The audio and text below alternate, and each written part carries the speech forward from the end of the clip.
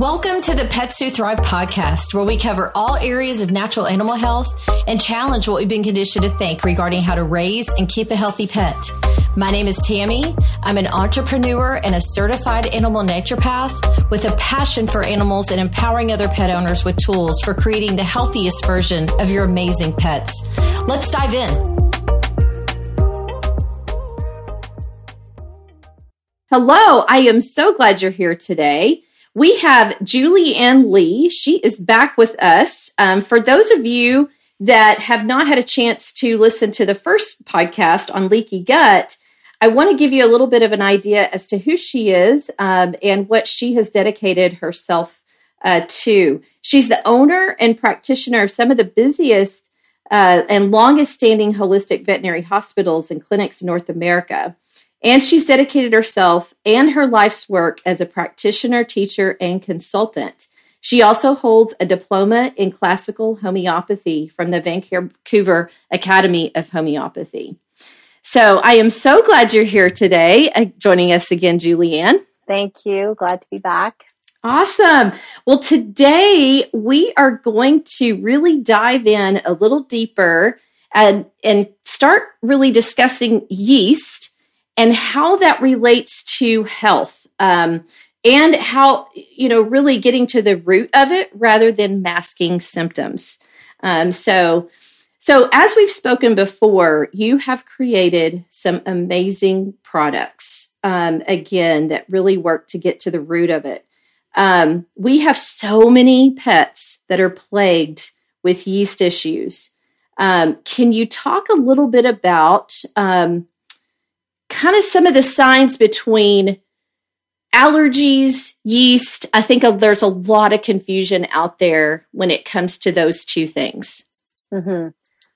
Yeah, I mean, it's a fine line between leaky gut and yeast and allergies and food sensitivities and environmental sensitivities.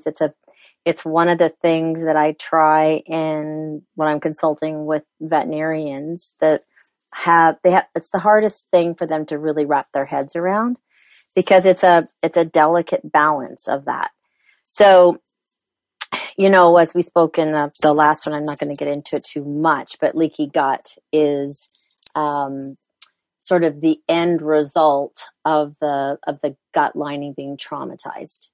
And Mm-hmm. what can traumatize the gut lining is everything from drugs to poor quality food to glyphosates to a number of issues.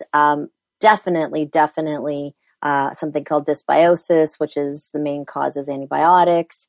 But yeast is also something that is really, really hard on the gut lining. They're spiky little, harsh microbes that really play havoc on the gut lining. So when you're dealing with yeast, it's not just a one-all, fix-all, cure-all thing, because you're going to have to deal with yeast, and then you're going to have to deal with the aftermath of what the yeast has done to the gut lining. It can show up really similar, and it can also be at the same time. So you can have allergies, you can have leaky gut, and you can have yeast. So they can simultaneously work all at the same time.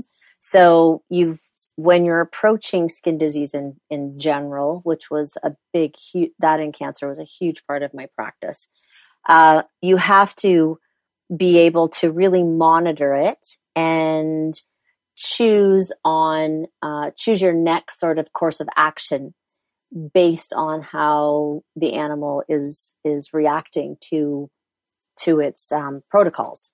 So in the day, I've been researching gut health for about 23 years.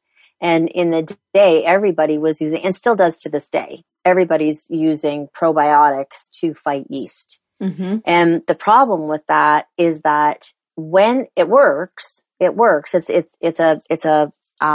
an accurate thing to do. But what happens is you wind up getting something called a die-off. Mm. So if you're not using probiotics in the correct way, you can kill the yeast too fast. and then the yeast dies off too fast, and then the reaction looks like the yeast is getting worse. And then you wind up going back to the vets, and sure enough, it still has some yeast, so they think that the yeast is getting worse and puts them back on ketoconazole and different kinds of anti-yeast products. Right. But I think it's very important to understand that this die-off can be really aggravating for an animal. Like it can really make them sick. Yeast has about 30 different toxins, and one of them being the same chemical as they use for nail polish remover. Whoa. So you can imagine how irritating and burning the skin and that sort of reactiveness of the skin getting really red and super itchy and painful and sweaty and moist and all of that, because it's literally affecting the epithelial lining, like the lining of the skin. It's very caustic.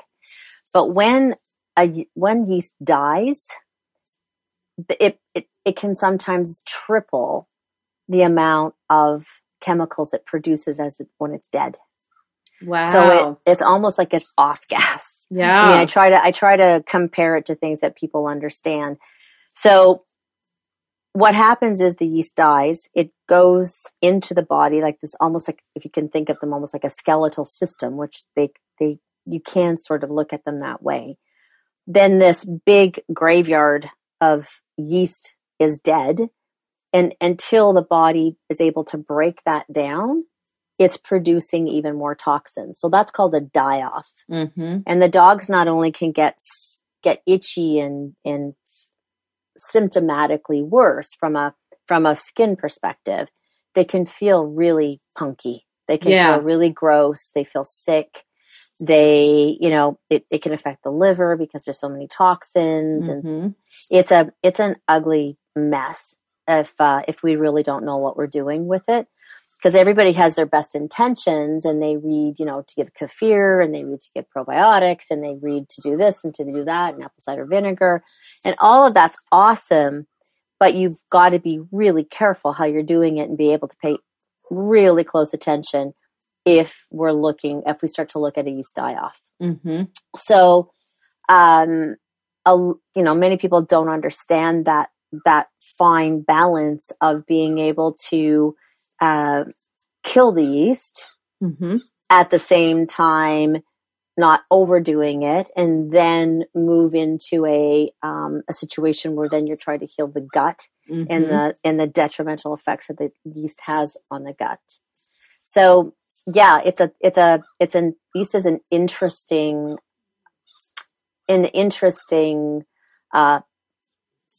disease or syndrome, or a overgrowth of unfriendly bacteria. It's almost like it has for the way I approach it more as, even though it isn't, but I almost approach it more like a protozoa, more like an entity rather than just bacteria. I approach it as something that is very easy to take over and is very toxic and can create a lot of damage. So when I am dealing with yeast, I don't take it lightly at all. Yeah. But what is interesting is that there should be a certain amount of yeast in their body.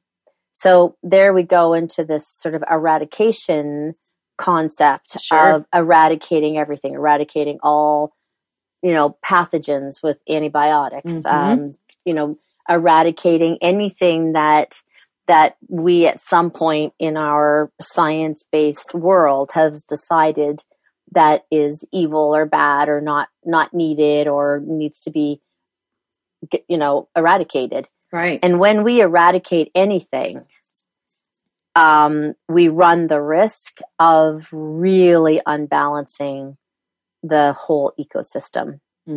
So we don't want to completely eradicate yeast. The yeast should be able to live in the body and not cause any kind of harm, because the rest of the ecosystem is in balance, that they all, including Clostridium, including E. coli, including all different kinds of pathogens that we assume are, extremely dangerous. Mm-hmm. They would all be seen in dogs naturally, but at very low count. And with the supporting bacterias, keeping those counts where they're supposed to be, mm-hmm. right? Sort of mandating them and, keeping them colonized to a very, very, very small amount. But mm-hmm. they play a part. They play a part in the very big picture of the ecosystem of the gut. Sure. What are some of the common issues that you see, like maybe physical symptoms that a pet may be suffering from yeast? Well, it's definitely has a specific smell, mm-hmm. And most of the time, people say it smells like corn chips or dirty socks or dirty feet or whatever. Mm-hmm. It does have a distinct smell. It's usually quite, certain dogs can, in between their toes, they can get sort of a layer of thick, exudus, which is like a thick, sometimes not almost pasty material that can be in their ears, between their toes. With dogs that have folds, like any of the bully breeds, mm-hmm. you can see it in their skin folds. So that's definitely an easy way to find yeast. Mm-hmm. But for me, the yeast is the other thing that you can see was when you're looking at them and they're just the scratching mm-hmm. is just over the top. Mm-hmm. And it often comes along with them looking sick. Mm-hmm. They just don't look well. They feel ill. They don't look well. They get a funky smell. Hot spots can often start off just as a hot spot, mm-hmm. and then secondary yeast and bacteria happen, especially when, another very important thing with anything, everything is coming from inside predominantly, mm-hmm. right? But when it moves to the top of the skin, everybody thinks that we can eradicate it by washing the skin. Mm. And it's the polar opposite, right? The skin has its own microbiota. So it has its own environmental bacteria that's crucial for its healthy existence. Mm-hmm. And every time we bathe them with soap or use like medicated shampoos, things like that, or destroy. Recently I've heard like a bleach bath. Oh, I mean, I know. Yeah. Everything, right? I mean, yeah. It's like eradicate, get rid of at any cost, when we're not really realizing, everybody's kind of understanding that if you give antibiotics, we can now finally that we can make major problems in the gut, mm-hmm. by destroying not only the bad bacteria, but also the good bacteria can't differentiate. It's exactly the same thing as the skin. So when we're getting rid of yeast and bacteria and all of these crazy, antimicrobials and antibacterials and antifungals and anti-everything, we're stripping that first layer of the microbiota or the microbiome of the skin tissue, right? We're stripping them of that, which means that we then can't, expect the skin to function from a place of protection. We're actually making things a lot worse. We might in the moment, for a couple of days, that's the typical thing I used to hear at my clinic. I use this, stuff the vet gave me, and, he seems really, really good. And he was really, really good for about a week, but mm-hmm. now he only gets really good for about 3 days. So now I have to bathe him every 3 days. And then that goes from like not helping at all. Right. And that's just because it tends to remove some bacteria and yeast that's causing sort of like the topical issue, but then you're stripping it of its natural protection. So then what's there gets exponentially worse. It can just take off like a wildfire, throughout the whole skin. So it is incredibly important when you're dealing with allergies or yeast that you don't destroy the skin microbiome. Mm-hmm. Well, and a lot of people are desperate, their dogs, they're keeping him up at night, scratching so violently, or maybe even whining because they're hurting. They're hurting whenever they're scratching themselves to the point of bleeding. And so I could see where, a pet parent is going, just make this craziness stop. It's got to be miserable for this pet. It's causing us, to not sleep. So I guess, I don't know, we can talk about maybe solutions as we get through a little bit, into the call, but what do you tell that pet parent who maybe is desperate? You know what I mean? Like, I understand I need to, do something, but I can't sleep, Yeah. Well, not even can't sleep. I mean, I tend to be, I get it, but if you can't sleep, you can imagine what your dog's feeling like. Right. So my clinic had a very strong philosophy, and that was above all, do no harm. Mm-hmm. And I don't agree. I mean, I had, one of the largest holistic veterinary hospitals, integrative veterinary hospitals in all of North America. And you would never hear me go, take your dog off all these drugs. Or we got to take, that is probably to me the number one pitfall in holistic medicine, where, animals come and then, they remove all the conventional meds and whatever. And then they have like a full blown, suppressive uprise, it's called, where when the drugs are on board, it's pushing the disease down. It's not getting rid of it. It's not curing it. It's just pushing it to a deeper level. But then, like with anything, an elastic band or a water pipe with a piece of tape over it, it has a rebound effect. Mm-hmm. So when that rebound effect happens, if you think of the drugs looking like a piece of tape that's over top of a hole in a pipe, and the pipe hole is not getting fixed, it's actually getting bigger. But you don't see the hole, you don't see the water, because there's a piece of paper or plastic on it or tape on it. Mm-hmm. So you take the tape off and then it explodes, right? Exactly the same thing happens with suppressive drugs, which is what Venectal P is, and prednisone and Atopica. They suppress the immune system. They suppress the disease. They don't get rid of it. Right. So when you remove those drugs, in my opinion, is one of the worst things that you can possibly do, because you are going to put that animal into some massive stress. Sure. So with me, what we used to do is first thing we would do is change their diet, right? So that's something that you can do that starts to support the healing process. And then we would do homeopathic remedies, and we would start adding herbs, and we would do all different kinds of, specific probiotics or specific enzymes, and depending on the animal. And once we felt like they could cope with the reduction of the drugs, we would start to reduce the drugs way slower than even the drug manufacturers would say to reduce it, right? Because it's almost like doing a I don't know how to explain this on the radio, because I can do it with my hands, but it's almost like a graduation. So the drug is pushing the symptoms down, the homeopathic and food and nutrition and probiotics are coming on board.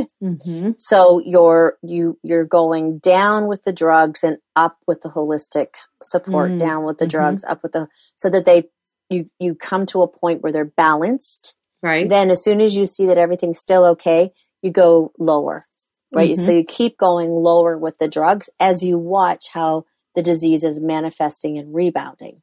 Sure. To me, that is the best way, in my opinion, of not having your animal go through, in my opinion, undue stress. Yeah. Right. And I don't, like my practice was a primary holistic practice, and we did adjunct conventional medicine. So we did surgeries and all kinds of blood works and diagnostics and things like that. But our first call of action was holistic medicine, not the opposite, which most holistic clinics where their first plan of action is conventional, and then they did adjunct holistic.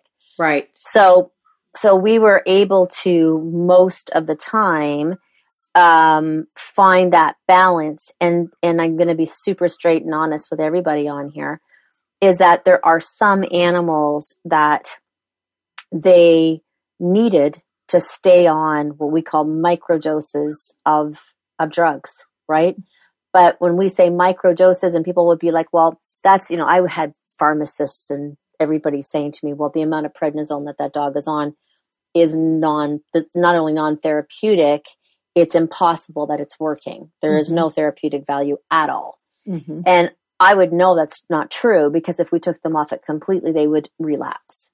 So my feeling about that is that because we spay and neuter them, because we have so many obstacles to cure with animals that are companion animals, from, them not being able to have free lives and being cooped up and not eating very good food, and the amount of chemicals that their bodies are absorbing through walking through Roundup or walking through, it's amazing Endless. that they're alive, period. I know. Yeah. Seriously, they're so resilient. It's incredible. Mm-hmm. So, our goal, and most of the time we were able to get them off of everything, but there were animals where people would come back and just be like, I can't watch them like this. I just can't watch them. So we would do that. We would have that approach where we would be supporting whatever drug it was. So if it seemed to be harsh on the liver, we would be supporting their liver beyond imaginable. And when we would be reducing the drug, that really, you would see no liver values going up. There would be no side effects of the drug because it was a fraction of the amount.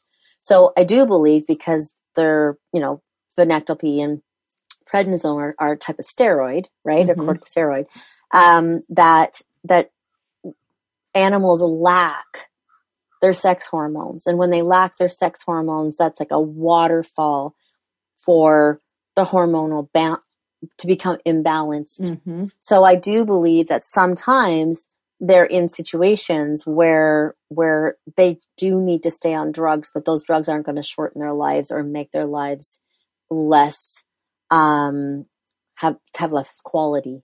Right. So it really is that fine balance, and every single owner, every single pet parent, every single animal is an individual of, what they can tolerate. I actually went back to school at my clinic and did a functional medicine course so that I could learn how to evaluate the functionality of not just the body, but even the person's situation. A lot of people feel guilty, and then they try something, it doesn't work, like holistically, doesn't work. Sure. They feel so guilty, they just go back full on with the drugs because they can't stand to watch their animals suffer, which is totally understandable. Mm-hmm. But they also don't have the time. They don't have the time to run back and forth to the vet clinic, or they don't have the money or whatever. But for me, if you guys can work with a really qualified holistic veterinarian that will work with your regular vet, if you don't have a really good holistic vet in your town, that the two of them will work together and do that really slow, mindful decrease of drugs as you're supporting the dog's healing process at the same time. Right. Because you can do that. It is 100% doable. Yeah. And it's not so stressful on everyone to see that. I mean, and it's very hard to watch your dog be in that much agony. You mentioned too, kind of looking at the whole picture. That leads me to another question. What are some of the things, I guess, common causes that you find that cause an overgrowth in yeast in our pets? One thing that I want to mention, so I don't forget, I mean, it's a common cause. It may not be a cause that everybody's like, oh my gosh, that's for sure. That, like, we're going to remove that and it's all going to go away. Mm-hmm. But, synthetic, bedding is a big one, because they've proven research where, natural bacteria can live healthily on, like, good bacteria lives and produces and reproduces on things like cotton and wool and natural fibers. Mm-hmm. Whereas an animal that's living on synthetics, because the pathogens seem to be stronger than the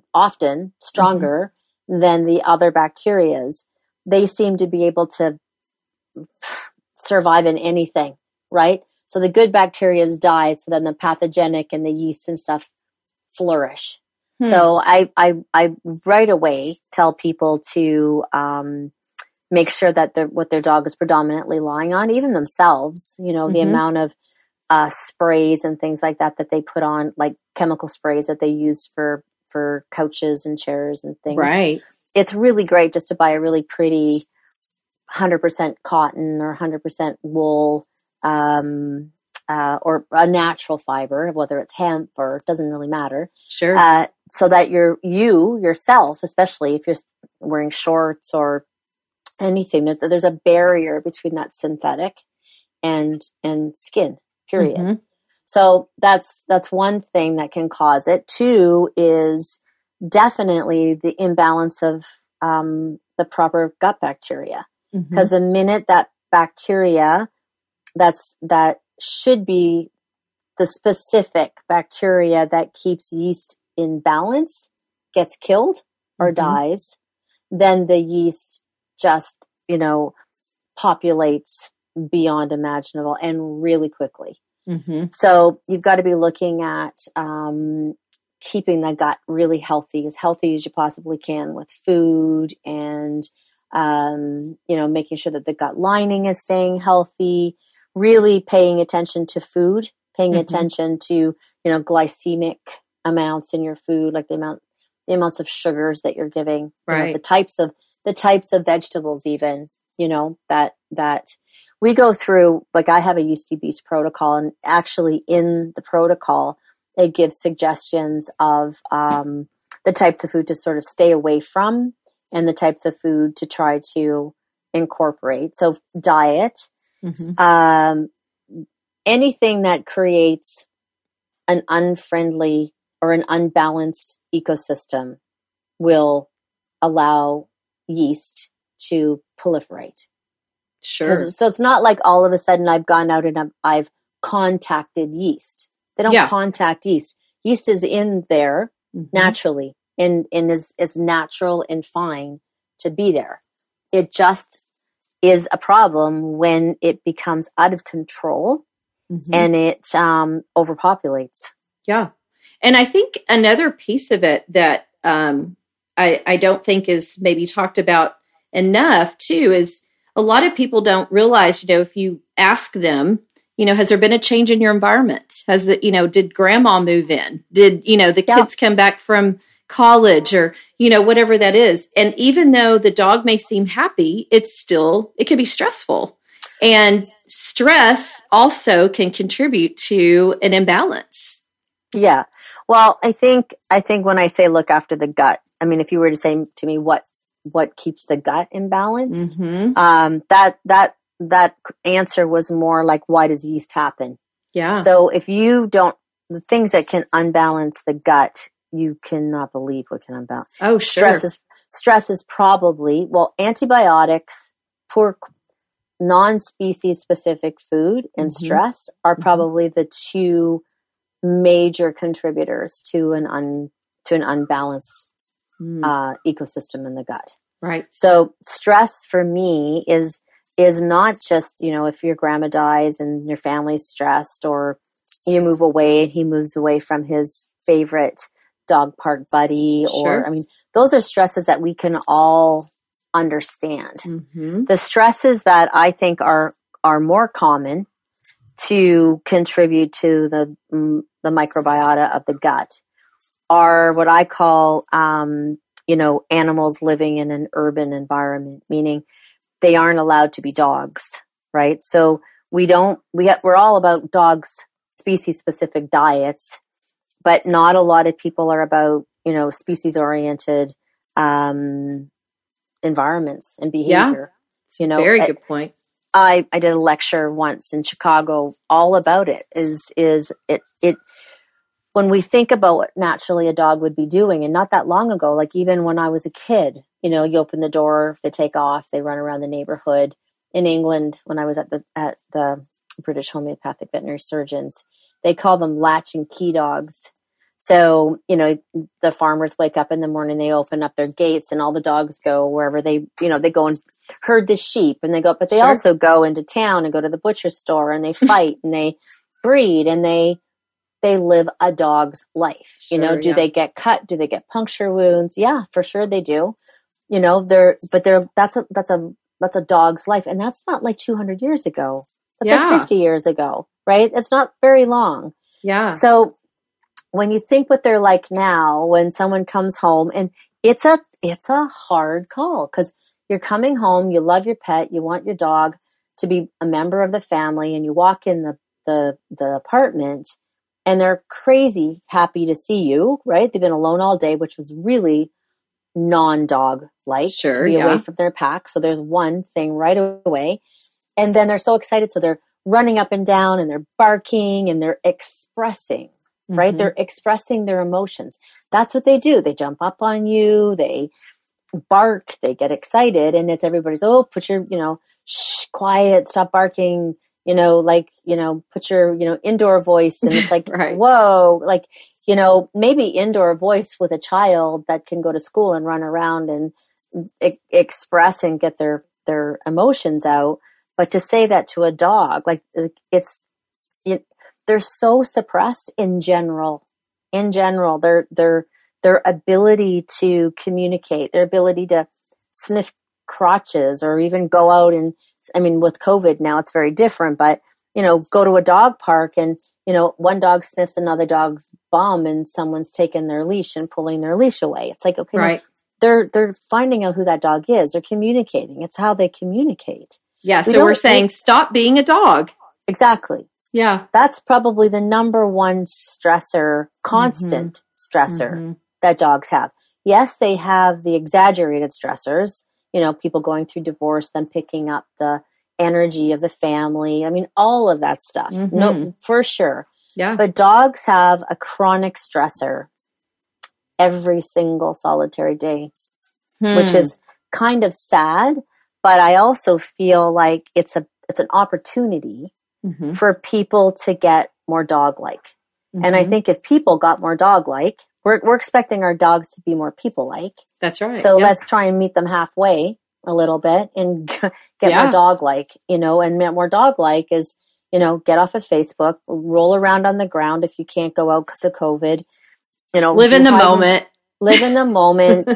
I always say your dog would rather you spend 15 minutes doing something with it than posting its picture on Facebook for 15 minutes. Very good point. Like who's really doing what? So and you do your best, right? Like you just, but if you can get present, being more like if you can learn stuff, we can learn so much from our animals. It's incredible. So if we can kind of step our foot into their lives a little bit, it really would do us a world of good for our stress levels. Yeah. So so yes, definitely that contributes to all kinds of diseases, like not just, Cushing's disease, leaky gut syndrome, which then goes into loads of different autoimmune diseases, the imbalance of bacteria, the overgrowth of yeast, anything that unregulates the natural enzymatic metabolites in the gut will cause disease. Sure. And stress is definitely one of them. Right. And what would you say to the pet parent who maybe is in a vicious cycle? So, they've experienced yeast, their dogs are red, itching, all of those things, smelly. They take them, for a conventional vet visit and they get the antimicrobial shampoo, they get the medications and they're good for a little bit. And then whammo, it all comes back. So they're kind of in that just kind of hamster wheel of never getting to the root of it. What do you say to those people? Well, I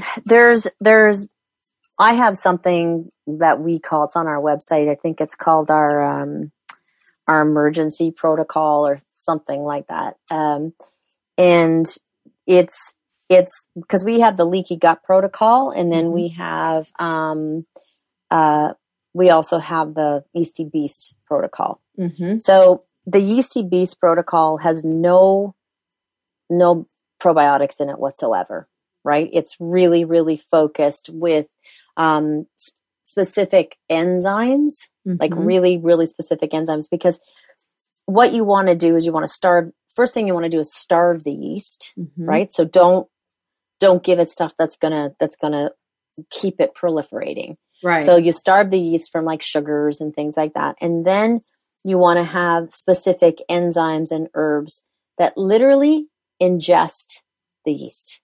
So not just kill it, you want it to eat it. So the enzymes that we use specifically for yeast, they're given away from their meals. So the enzymes that you give to a dog to digest their food, this is different. You have to give it on a little bit of food, but really its main goal is to ingest the yeast. So what I do if they're really bad, because sometimes if we do the Yeasty Beast protocol on some dogs, it's awesome. It's all they need. And then you always have to go into a leaky gut protocol because you have to heal the gut after the yeast has been in there, or it's just going to come back again if you don't heal the gut. It again. Okay. Yes. Good. So, but if an animal if an animal's been really bad, they're on lots and lots and lots of drugs. This is a process. You can't expect it to, it's not a suppressive process. It's getting down to the root, right? So you're not just giving something that's going to suppress the symptoms. You're going to something where it's going to go down deeper. So I recommend that if people are really bad, if the animal's really bad, that they start with a Yeasty Beast protocol for 2 weeks.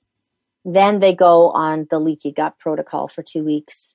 Then they actually go on Phytosflora, which is a probiotic that is also have fulvic and humic acid in it. And what that does is that adds the 2 different probiotics. That's the only canine species probiotic, right? That's out there on the market. It's a different kind of probiotic because it actually has an immune modulator. It's the only one on the market that can say it has a scientifically proven immune modulation ability. Amazing. And that's what we want. Yeah. So suppressive drugs like steroids and Atopica, they're immune suppressives. But then what happens is the animal's immune system is low. They get secondary bacteria and an overgrowth of yeast, right? Because they're pushing their immune system down. So the body can't naturally fight it. So you don't want it to go down, but then with autoimmune diseases, you don't want to ramp up their immune system. Exactly. Yeah. So what Phytosflora, like I said, we can actually make claims. Phytosflora is an immune modulator. So it helps to balance the immune system. If it goes too high, it brings it down. If it goes too low, it brings it back up. That's so awesome. if people go on our website, which is adoredbeast.com, you can find, or even go under our customer service questions. And we either do Yeasty Beast, Leaky Gut, Phytosflora, or I think we actually do Yeasty Beast, Leaky Gut, Yeasty Beast, and then I don't know. It's terrible. I can't even remember. But what it winds up doing is it's a slower process, but it's a deeper, kinder, more gentle process. So that at the end of the day, you're not going back to the vets and going back on more drugs. Got it. I mean, that's the goal, right? And you called this like an emergency. Is that what you said? I think it's called an I think it's our emergency protocol, or our, I think it's the relief protocol. Relief. Okay. Yeah. That's great. And I'll make sure to mention that in the show notes as well, because I love that it's, touching on the yeast part, but also the healing of the gut, kind of going back, and then also introducing the immune modulating flora. That's amazing. Yeah. Yeah. It's immune modulating flora, and it's also got fulvic and humic acid, which is a chelation therapy that helps to pull things like glyphosates and heavy metals and toxins and stuff out of the body. Mm-hmm. So it's a really, I mean, the bacteria that's in there, that was a huge thing for me because it was the first true canine species probiotic in the world. So it's made from dog feces. That's what it's made from. So all the probiotics out there right now are all human probiotics, right? And none of them have been researched to be able to, that we know 100% can maintain in the acidity level of a dog's gut. So our guts are very alkaline. Their guts are very acidic. Mm-hmm. So the probiotics that we use out there right now are based on the alkaline levels of a human.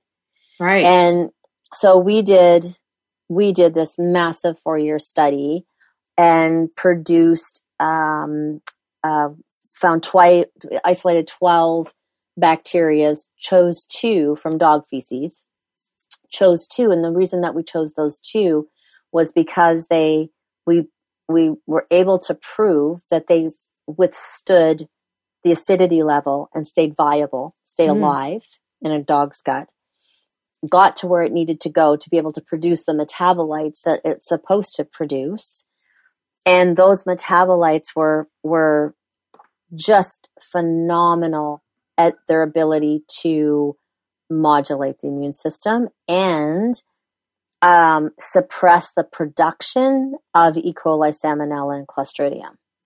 So nice. I got excited about that for all the raw food feeders out there that are being scared to death because of those pathogens. Mm-hmm. It made sense to me because dogs are supposed to be eating raw food, right? So when you feed a dog a probiotic from a dog, right, from an actual dog that has like the DNA and the specifics that a dog needs, not a specific what a cow needs, which is what all of our, our other probiotics are from. Mm-hmm.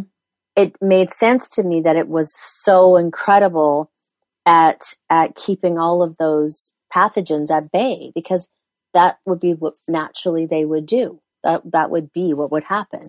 Right. So that's that's an important part of the whole rotational aspect of gut health, because you can't just go out, buy one thing or feed a bunch of different things and think that that's going to be all you need. It's not true. The gut needs diversity, and we never ever recommend anything less than like 14 strains. We go up to 16 different strains.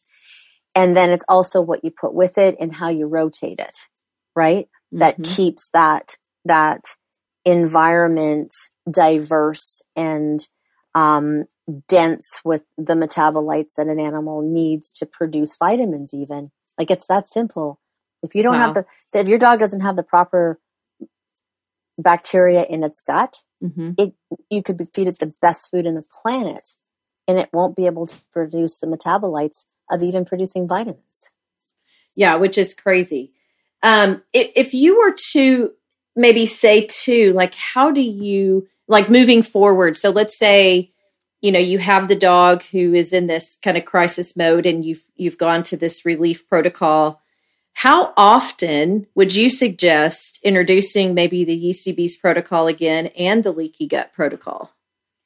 So I don't think, and I'm very conscious of people's ability to afford to purchase things. Mm-hmm. Adored Beast is not an inexpensive product. We use 0 fillers. We meticulously source things, and we use really expensive ingredients because all we use is ingredients that come from a human professional compounding company for naturopathic doctors, right? Because I understand the importance of that in order to maintain health. So the way I did it was that people could rotate them and get their animal to a level of health, and then use one product at a time. So you use one, you run out of it, you use the next one, you run out of it, you use the next one, you run out of it. It's not hard to follow. Don't have to be a rocket science to figure out. You just run out of a jar and you buy the next one. And what that does is every single one of our products supports a specific system in the body as well. So not just the gut, right? Mm-hmm. So gut and bladder and lungs and eyes and heart and muscular skeletal. And so when you're doing the probiotics, when you're doing any of our gut health products, mm-hmm. you're also supporting a system of the body. So when you rotate through them in a course of the year, you're also supporting all the different systems for our overall health, mm-hmm. not just gut health. Sure. So, we've designed it to be able to, I personally believe that when you rotate correctly is ideal. That's ideal. That you're making sure that the liver is clean and the mm-hmm. pancreas is functioning correctly and they're working together as a team, right? Like, we have a liver tonic product that we've called it liver tonic, but it's really the whole system. It's mm-hmm. got herbs that support the gallbladder, the pancreas, the liver, and the kidneys. So, because that's what you want to do. They work as a team. They don't work independently. They don't go, oh, well, I'm just working, right? So if the liver gets taxed, the gallbladder and the pancreas kick in, right? Like they support each other. So rather than waiting till one fails and then start on an herb or something to then help try to heal that, mm-hmm. why not support the whole team so that nobody fails, right? So that everybody stays strong. And that's the whole concept of the whole line. And the reason that happened is because I dealt with so many sick animals. Sure. I mean, for the first 5 years of my practice, I got the worst, like always end stage. If you can't help me, we're putting it down. If you can't help me, my husband's going to, put it up for adoption. If you can't help me, I'm going to do this. If you can't help me, like it was always end stage stuff. We've spent $25,000. He's no better off. We have no more money. Can you please help us? Goodness. Like I saw that for 5 years. So I needed to figure it out where you're not just you can't compartmentalize. Holistic medicine isn't compartmentalizing. It's mm-hmm. looking at the entire body throughout a year, right? Throughout the 4 seasons. You've really got to look at everything. You don't have mm-hmm. to do anything, but from my perspective, the best way to be looking at health is to rotate through all the symptoms throughout a course of the 4 seasons, right? And then go back again. Yeah. And that's kind of how they're all formulated so that people don't have to be scared. They don't have to be, oh my gosh, do I do this? They don't have to have 25, 35, 36 products on their counter and be like, the dog goes to eat its food and all it tastes like is herbs or nutraceuticals or probiotics. It's like, it's not, and that's why we're all in such small containers, right? Because mm-hmm. our containers are tiny because there's nothing in it but active ingredients. Mm-hmm. And I don't want a dog's food to taste like our products. Yeah. Right. I want it to enjoy its food. Right. Cats or horses or whatever. So there's been a lot of thought that goes in so that you guys I want everyone to be as educated. If you want to be educated and you want to learn, I would sit here for days and just teach and educate and empower. Really. Absolutely. That's fantastic. But for people that have kids that are going to soccer and they're like, they don't even have time to have a bath some days. Exactly. I want to try and remove that stress mm-hmm. for them so you can get as much education or as little as you want, and mm-hmm. just know that they're formulated, that you don't have to be scared of them, Yeah. Well, so on the dog that is going through the protocol and, they're starting to heal and things are starting to kind of turn for them, but they also still are developing hot spots and, they're still licking on themselves. What are some of the suggestions you have for topical use for dogs to maybe help, some of those symptoms subside a little? Yeah. Well, I think if they're still doing that, first of all, if they're still doing that, it means that there's still residual effect, mm-hmm. right? So that you still have to stay focused on everything, right? Like you still have to be looking at, is there something that is triggering them that we can take out of their diet? Is there something that's triggering them that we aren't really conscious of? So try to be really super conscious of when do they get triggered. If they get triggered in the spring, start cleansing their liver in, like, let's say they start getting itchy in May. I'm just going to use that, or June. Start cleansing their liver in April. Start giving them liver support so that it, like, when you support the liver, you want to make sure that the herbs that you're giving help with, like, mast cells and histamine response, things that have to come to the forefront with allergies and sensitivities, right? So be proactive, try to write out, months or seasons or whatever to be more, to be able to be more proactive, right? In knowing when that happens. So that's one thing. The next thing is, depending on what it is, for topical, I love doing kefir and probiotic masks. I love that. We use kefir and either Phytosflora or kefir and love bugs. And you mix it together. The recipes are on our site too. Okay. You mix it together. You put them in the bath. You massage it all in. You leave it on as long as you possibly can. Then you rinse it off. You don't wash it off. You don't use soap, right? So leave it on. If you can leave it on them for, or even just keep them in the bathroom and put them on a towel. If they lick it, it's fine. It's kefir and probiotics. It's not the end of the world. So, and then when you rinse it off, then you do a rinse with warm water, and then you can rinse it with green tea or chamomile tea, teas that have a calming and soothing effect, like naturally if you're ingesting them. Green tea is great because of the antioxidants, even if it's topical. So you can do that. Or sometimes you could maybe do I'd get people to have, like, green tea and chamomile tea spritzers in their fridge in the summertime so that they can spritz the areas that are bothering them or getting inflamed. But yeah, topical masks are really, really good.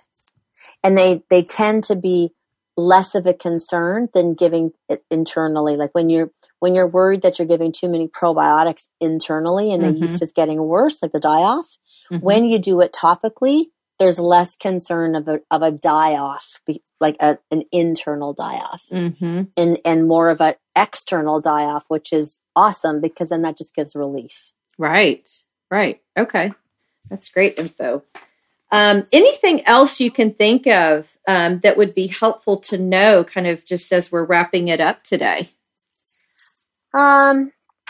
Be really careful with I'm super duper excited that probiotics are at main stage right now. I'm very excited about it, but as with everything, when something becomes popular, it becomes industrialized.